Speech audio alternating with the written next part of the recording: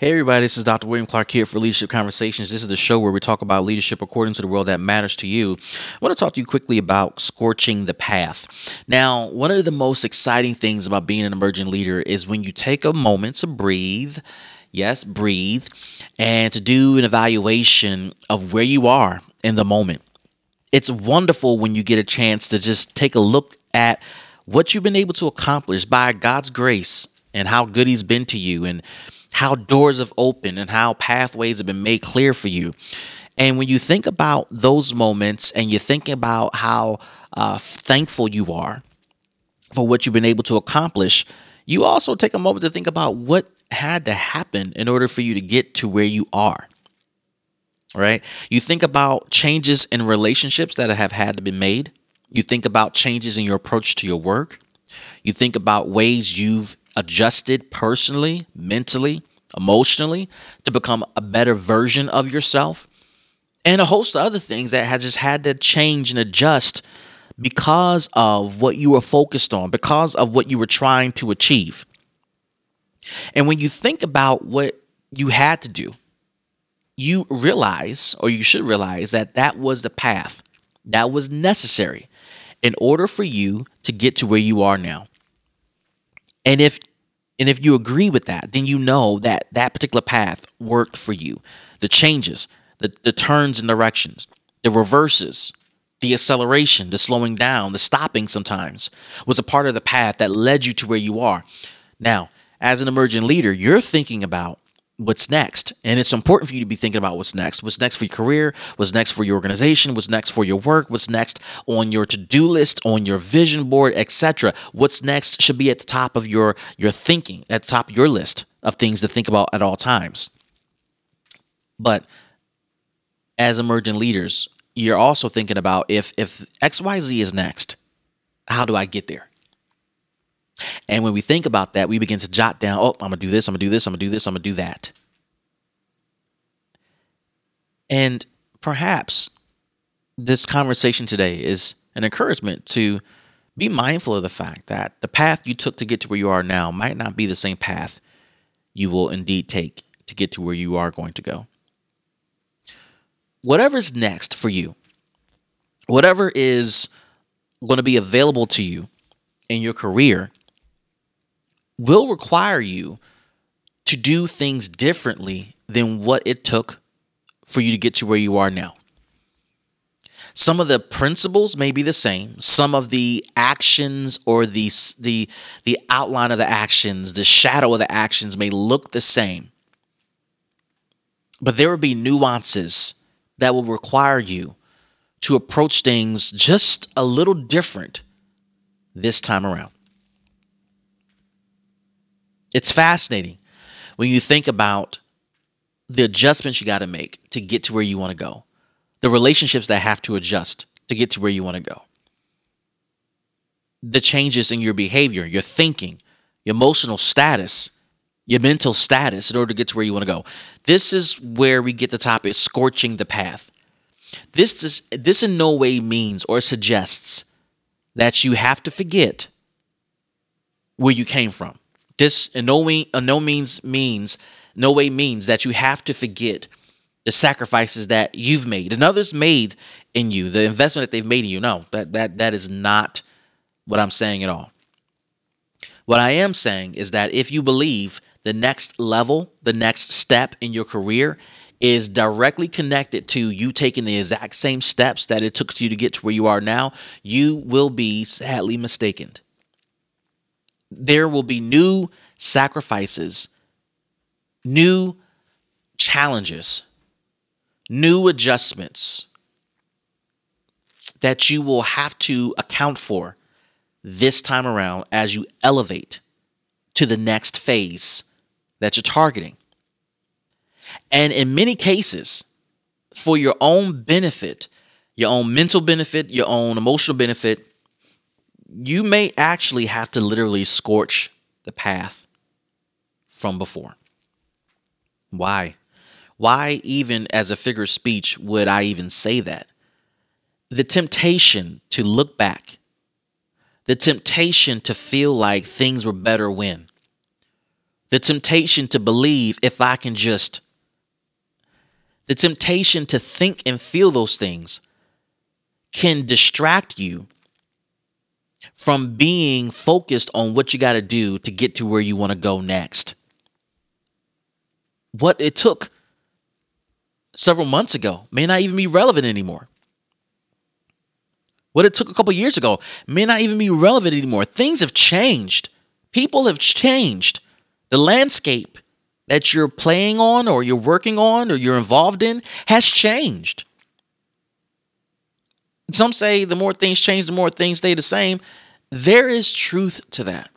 But the more things stay the same, the more things change as well. I say that because in order for things to stay the same, people go through all types of adjustments and maneuvers to get back to square one. And while they're maneuvering and adjusting and introducing things that seem to be very new to the landscape, you still have to respond to those changes. You still have to respond to the nuance that's being introduced along the new path that you're taking. And this may suggest that what you knew before, what you understood before, is no longer relevant information. Although the destination will get you back to square one, it's the path that's different. And as an emerging leader, you gotta keep focused on the big picture here. Your future depends upon it. Your growth depends upon it. Your organization depends upon it. Your progress depends upon it. And I believe that as you spend time thinking about what's next, and as you spend time slowly but surely scorching the path from yesteryear, you'll start to see clearly the path forward to where you're going to go and what path you need to take to get you to where you're going to go. This is Dr. William Clark here for Leadership Conversations. We'll see you in the next show.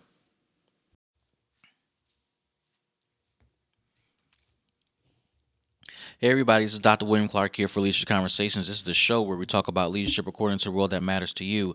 I wanted to come on real quick and talk about a couple of ways to immediately earn the respect of those that you lead. Now, I was reading an article by Lucas Miller, and he wrote this particular article about ways to earn respect of those you lead, and this is for Entrepreneur Magazine. And when I read these points, I thought, man, these are really on point, and I thought I would share them with you. And he lists about 5 things here that I want to go over really, really quickly. And some of these will sound really, really familiar to you because we've been having this conversation about ways to strengthen our leadership. So let me just jump in really quick about what Lucas talks about. The first thing he mentions is to be passionate about your vision. Now, as a leader, we're constantly setting the tone for the leadership within our organizations. We are the cultural trendsetters in our organization. Further, beyond being cultural trendsetters and curators of culture, we are the ones who are pushing a particular vision, an outcome that we believe is achievable as a result of us working together, as a result of our work being produced at a high rate of efficiency and effectiveness, and as a result of our work making a strong connection with our customers. Now, when you start to sell that vision, in the early stages, you will notice that people may not be as supportive of that particular vision for a number of reasons.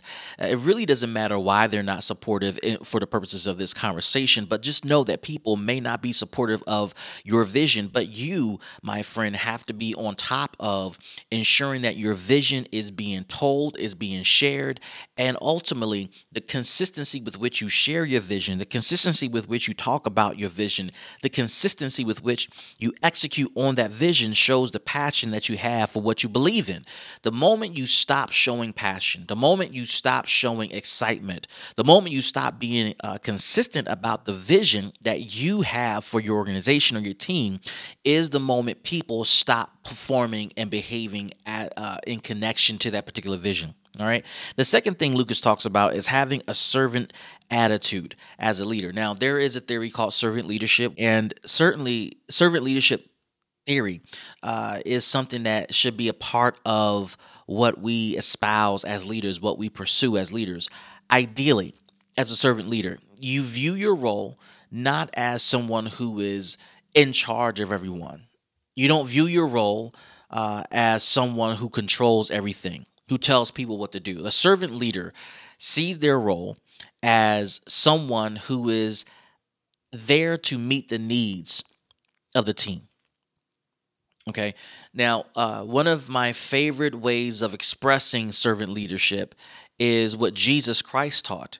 Jesus taught his disciples that if there's someone who's great among you, someone who is considered the chief or the leader among you, he is a slave or a servant to everyone. A leader serves the needs of the entire organization. While the leader is out front, the leader is the visible individual in most cases. That leader represents the hundreds or the tens or the hundreds or the thousands of people that work behind the scene. These people in your organization rely upon you to represent them in everything that you do.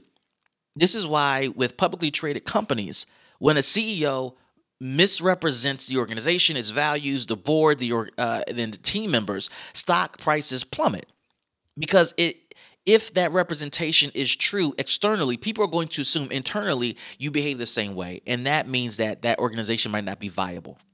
Okay, so as a servant leader, you are the one who serves the most people, and you are a slave in a sense to your organization.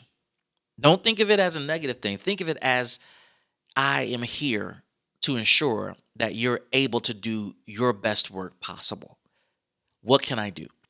How can I help? Here's the third thing Lucas talks about in terms of earning the respect of those that you're leading. Be open to change. As leaders, you're going to come into an organization, into a team with a set strategy that you believe is going to work to get the job done. And you've likely developed that strategy as a result of your years of experience, as a result of things you've been through, things you've accomplished, things that you failed at, things you observed, things that you studied.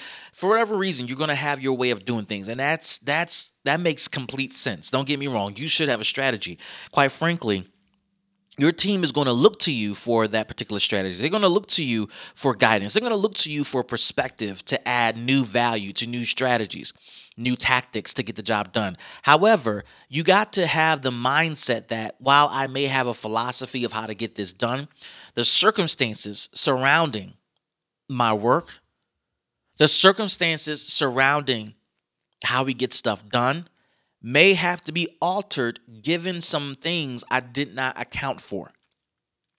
While you have a strategy to get from point A to point B, developing that strategy may not have accounted for changes in the market, changes amongst your staff, changes in the economy, changes in customers, changes in the internal structure, etc. Those things are things you may not be able to forecast.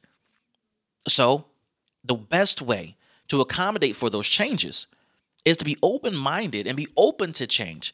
Be open to altering your strategy. Be open to readjusting your philosophy, your approach, your plans. You'll see the benefit of that because you as a team lead, as a leader, as the executive, you're viewed as nimble.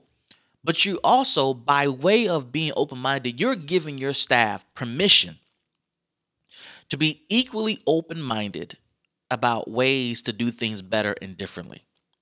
And that permission can change the culture of your organization tremendously. Lucas goes on with number 4 and says, take responsibility. At the end of the day, as the leader, you're responsible for what gets done or what doesn't get done in your organization. You can try to blame so-and-so for not following through or not doing X, Y, and Z. You can try that. But the truth is, as the leader, the buck does stop with you. The buck does end with you. It ends with your decision-making, what you allow. Even if you claim you didn't know that this was going to happen or that you didn't know they were going to do this, it ultimately stops and ends with you, friend. So you have to own everything that comes with being a leader. Some things that you'll be working on, you will have no idea that this was going to happen. This was going to unfold. They were going to make that decision. I did not sanction that decision to be made. And at the end of the day, you're still responsible. You're responsible for what happens, and that's unfortunate. But you're also the one that gets the glory and the praise and the accolades when things go right, and you had nothing to do with it. Just because you hired the team, just because you're the one that put the team in place, you want to get the credit, but you don't want to get the blame when you put that same team in place and they make a mistake. You got to own everything. And here's the last thing Lucas shares, and this is so true for so many leaders, and that is respect is earned. You do not get respect because of your title. You do not get respect because of your position or how much you know or what you've been through. You get respect because you've earned it. You earn respect through consistency, through outcomes, through performance. Now, you would think that I'm sharing these things to earn respect from those that oversee you. Perhaps you have a board or perhaps you have a CEO over you. No, you got to earn respect of your team just as much as you got to earn respect of those above you. Think about relationships as a compass. You have northern relationships, those who supervise you. You have east and west relationships, those that you consider peers. And you have southern relationships, those that report to you. You have to earn respect from everyone on that compass point, especially those that you lead. If you want them to follow you to the moon and back, you got to give them a good reason to do that. And I think that as you work hard on earning that respect, you'll find that your team will give you that respect and much more than you've ever expected or anticipated. So I hope this is helpful for you leaders who are looking to earn respect and you're trying to figure out how to transition in your role as a new leader, especially if you're managing and leading those that you used to work with. These are some good tactics. I hope you find this helpful. This is Dr. William Clark for Leadership Conversations, and we'll see you in the next show. Everybody, this is Dr. William Clark here for Leadership Conversations. This is the show where we talk about leadership according to the world that matters to you. I wanted to take a few moments to spend with you to talk about a couple of unproductive habits you're going to want to quit as you're continuously developing your leadership. Now, this article was written by Darius Forwa, and I hope I'm saying that right, Darius, but thank you for this article. And he wrote it for theladders.com, and I thought he shared some really interesting thoughts here that I wanted to add some commentary to, particularly as you continue to strengthen your leadership and develop your leadership for ongoing development. Now, Darius identified 11 things here, and he went in on it. But let me just cover a few things that I think are really going to be important for you as you think about ways to strengthen your leadership and to make a difference in your leadership. So let's just cover a few, and perhaps we'll make this a series, right? As we've done with others, other topics that were written by other folks. So here's the first thing. One of the things you want to do to make sure you want to be more productive is overworking. Now, this is an interesting thought Darius introduces because you would think that overworking is something that every leader should want of themselves and the people on their team. Actually, what you need to consider when you think about overworking is, am I overworking in something that is not relevant to the work that I'm engaged in? Some people are guilty of doing a whole lot of work that is not even relevant to the work, not even close to helping the work, not close to advancing the work. And ultimately, they do a lot of busy work. And I'm sure you know people like that. Perhaps you're one of those type of people who just engages in busy work. And quite frankly, busy work makes you look busy. It makes you look like you're doing something, but in fact, you're really not doing anything productive. And unfortunately, in some organizations, it is preferred that you look busy above you being highly productive. And from a leadership standpoint, I got to tell you that people who look busy always they raise my antennas because you wonder what they're doing when you're not there, but they're always busy when you're around. And when you look at their work products, when you look at their output or their data or any of the work that they are working on, there's a disconnect between the amount of busyness that they're engaged in and the quality and quantity of their work. So from a leader, from an emergent standpoint perspective, you want to get away from looking busy and overworking in things that are irrelevant and start working smarter and more efficiently on things that are relevant to the work that you're engaged in. Okay, so the next thing he writes is stop worrying, because worrying is is so unproductive. People worry for a bunch of reasons, and they have different rationales for worrying, and it can be for whatever reason, right? But when you're leading a team, when you're trying to make a difference in the life of your customer, you're trying to make a difference in the work life of your staff. You're trying to make a difference in the community where you're serving or you're having the most impact. Worrying isn't going to get you anywhere. It's not going to change anything for you. So when things don't go as planned, when you're not achieving the outcomes you're targeting, when you're not hitting the goals you're targeting, when you're not able to see the outcomes that really are going to show that your work is adding the tremendous value, worrying is not going to help you at all. Worrying is going to make the situation much worse. Now, I will tell you, if you're looking at this from the lens of a leader, when you uncover situations that are difficult to navigate, that are difficult to wrestle with, that are difficult to get your arms around, the last thing you want to do is worry. But the first thing you want to do is see how things unfold, because typically, if you allow things to unfold, you'll find an answer in the situation as it's unraveling itself, right? You'll find solutions to the problems that you might not have discovered before, because over worrying, over stressing, over engaging in a way that makes you hawkish on a situation can make you miss solutions that are simply right in front of your face.